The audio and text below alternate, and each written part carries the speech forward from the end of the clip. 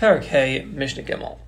Ha'omer, one who is davening, in his davening he says, Al kan tzipor yagiu rachamecha. On the bird's nest, your mercy reaches. What does this mean? So it is the mitzvah of shiluach hakein, to send away the mother bird and to take the eggs. And the Torah promises that you get arichas yamim, you get longevity. It's a very special mitzvah. So if a person's davening and he says that just like you, HaKadosh Baruch Hu, you have mercy. Just like you have mercy.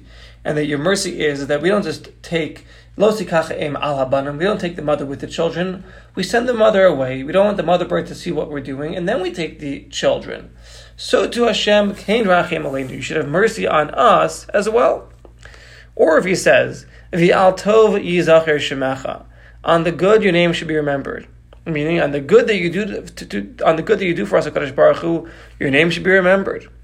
Or if he says modim, he says modim twice. He says modim, we thank you, and then modim again, we thank you again. And if he says any of these prayers in his tefillah, mishatkin, so we silence him. Why? Because like this. One who says al kan tzipor yirachamecha, that's just like you're merciful for the kan tzipor, for the mother bird, that we send away the mother bird first and then take the children. So you should be merciful to us as well. There are two opinions why you shouldn't say that. One opinion in the Gemara is that matal kin of ma'aseh bereshis, you're placing jealousy in the creation of the world. Meaning that what? Sha'akan sipuchas v'lo shar b'yosef, that what, only on the birds that HaKadosh Baruch Hu have mercy? Then when we're performing this special mitzvah, we send away the mother bird first and then take the children. But on the rest of the animals, Hashem does not have mercy. So you're implying that Hashem, God forbid, doesn't have mercy on the rest of the creation. And a second reason why we don't say this tefillah is because you're making Hashem's commandments into like merciful teachings and not the commandments that they are. And therefore, it's hard to understand this, but the point is that when a king, gives a command, that command is a command. Don't warp into something, it's the merciful, edict. So therefore, we have to understand that, yes, there's mercy in this mitzvah, but at the same time, it's still a gezerah. It's still a commandment from Hashem, and we have to know that. So therefore, don't use that kind of lashon in your prayer to show that Hashem is merciful, because it's going to lead to the wrong explanation. What about what one says on the good Hashem, your name should be remembered. Al tov yizacher shemecha.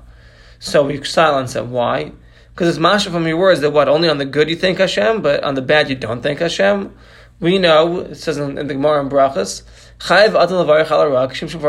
it's like you make a blessing for good things, you make a blessing for, God forbid, bad things. When a person dies, you make a bracha baruch dayna emes. So don't imply that we're only going to thank God and only going to say that Hashem's name is remembered for the good, on the good that He gives us, because it's really for the bad as well. And the third thing is when a person says modim twice, we silence him, because it looks like you're bowing down to two gods. Modim to this one, modim to that one. And therefore, all these prayers would be invalid. You don't say them in your Shemona Esrei. The Mishnah says further, over the teva, one who is davening as the chazan. Teva is a nickname for the Aron HaKodesh. Because in those days, the Shliach Tzibur would stand right before the Aron HaKodesh. Nowadays, we have the Shliach Tzibur, the chazan stands by a stender before the Aron HaKodesh, right? But he stands before the Amud, we call it. The point is, the Shliach Tzibur goes up there to daven, and Vitah, he makes a mistake in the davening. So in the Shemona Esrei, Yavar Acher Tachtav, you got to switch him and appoint somebody else to take him over and have him sit down. V'lo Sarvim B'os Shah, and the Chazan should not refuse at that moment. What does it mean at that moment? B'os Shah. So the Gemara explains like this: one who goes up to daven for the Amud, the truth is that when you're asked to daven for the Amud, you're supposed to refuse at first. You're supposed to refuse as if like, I'm not befitting to be davening for the Amud, get somebody who's more hagun. That's how you're supposed to respond. And then the Gabe says again, please, want you, and then you go up and daven for the Amud. That's the way it's supposed to be. So you're approaching the Amud with humility. So over here though, if you made a mistake and we're getting somebody else to replace you, don't be a sarvant then. Don't say no, I'm not going to go. No, you made a mistake, now you got to leave. And leave as quick as you can, because we don't want to make a hefsek, an interruption in the Shemona Esrei. So there's a time and place for refusal. You refuse when you're first asked. And then when you're asked again, you go up humbly. But when you're up there already and you made a mistake and you're asked to go take a seat right away and don't make a hefsek. The Mishnah says further, Minayin hu matchel, where does the second guy start from now? From the beginning of the bracha that the first chazan made a mistake in. So the first one made a mistake in any of the middle brachos of Shemona Esrei, he'll just start from the first one he made the mistake of. So, for example, if he made the mistake in, Hashivenu, Salach Lanu, V'la Malshinim, he'll just start from that bracha. But if he made a mistake in one of the first three brachos, or one of the last three brachos, so if it's one of the first three brachos, we start all the way from the beginning of Shemona Esrei. And if it was one of the last three brachos, he'll just start from the beginning of the last three, which is Ritzei. He'll start from Ritzei and take him over from there. So if the mistake was, by V'la Malshinim, middle of Shemona Esrei, the new Chaz will take over from V'la Malshinim. But if the mistake was from, let's just say, Ata Gibar, we'll still have the new guy start all the way from Magen Avos. And if the mistake was, for example, in Sim Shalom, we'll still have the new guy start from Ritzei, because you're starting from the beginning of the first three or from the beginning of the last of the three, because those are all like one segment. Magen Avos, Ata Gibar, Ata Kodesh, at the beginning of Shemona Esrei is like a segment. Therefore, if there's a mistake in any of those, the new guy's coming to replace him, we'll start from the beginning. And Ritzei, Modim, and Sim Shalom are another segment, the last part of Shemona Esrei.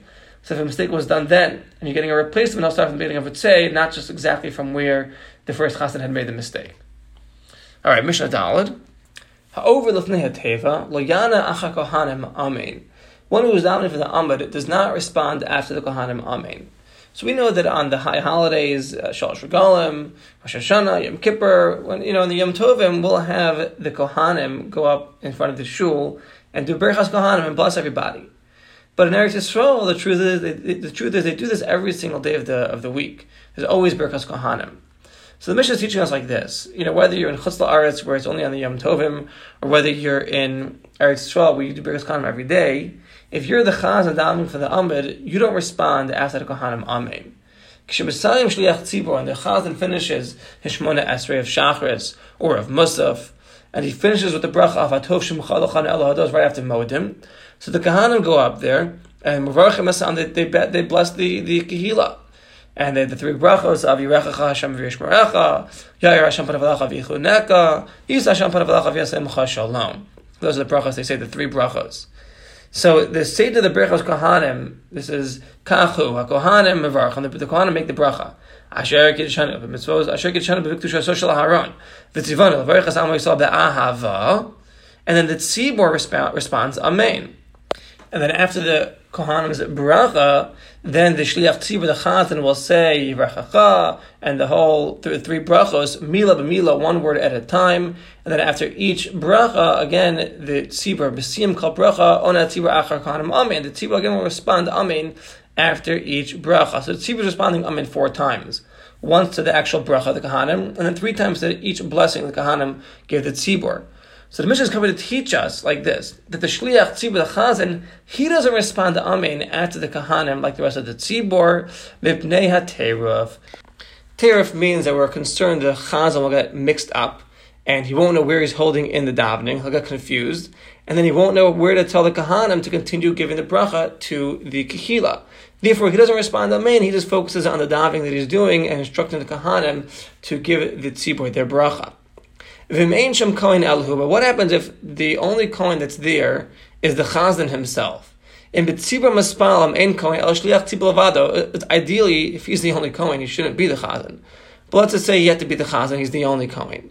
So now Lo Yisa Es Kapav. He shouldn't duchen at all, he shouldn't do Birkas Kohanim. Why? Shemi's Balvel V'lo Yodo Lachlo Tzvilaso. Again, he'll maybe get confused and he won't know how to go back into the Shemona Esrei that he's davening for the Shliach Tzibur.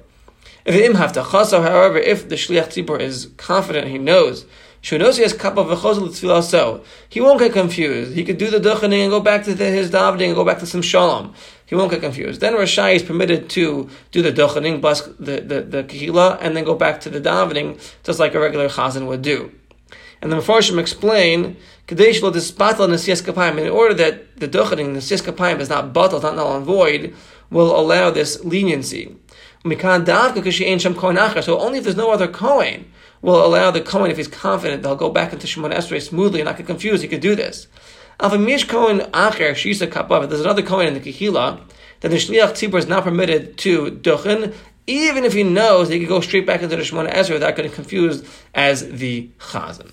Alright, we'll hold it here.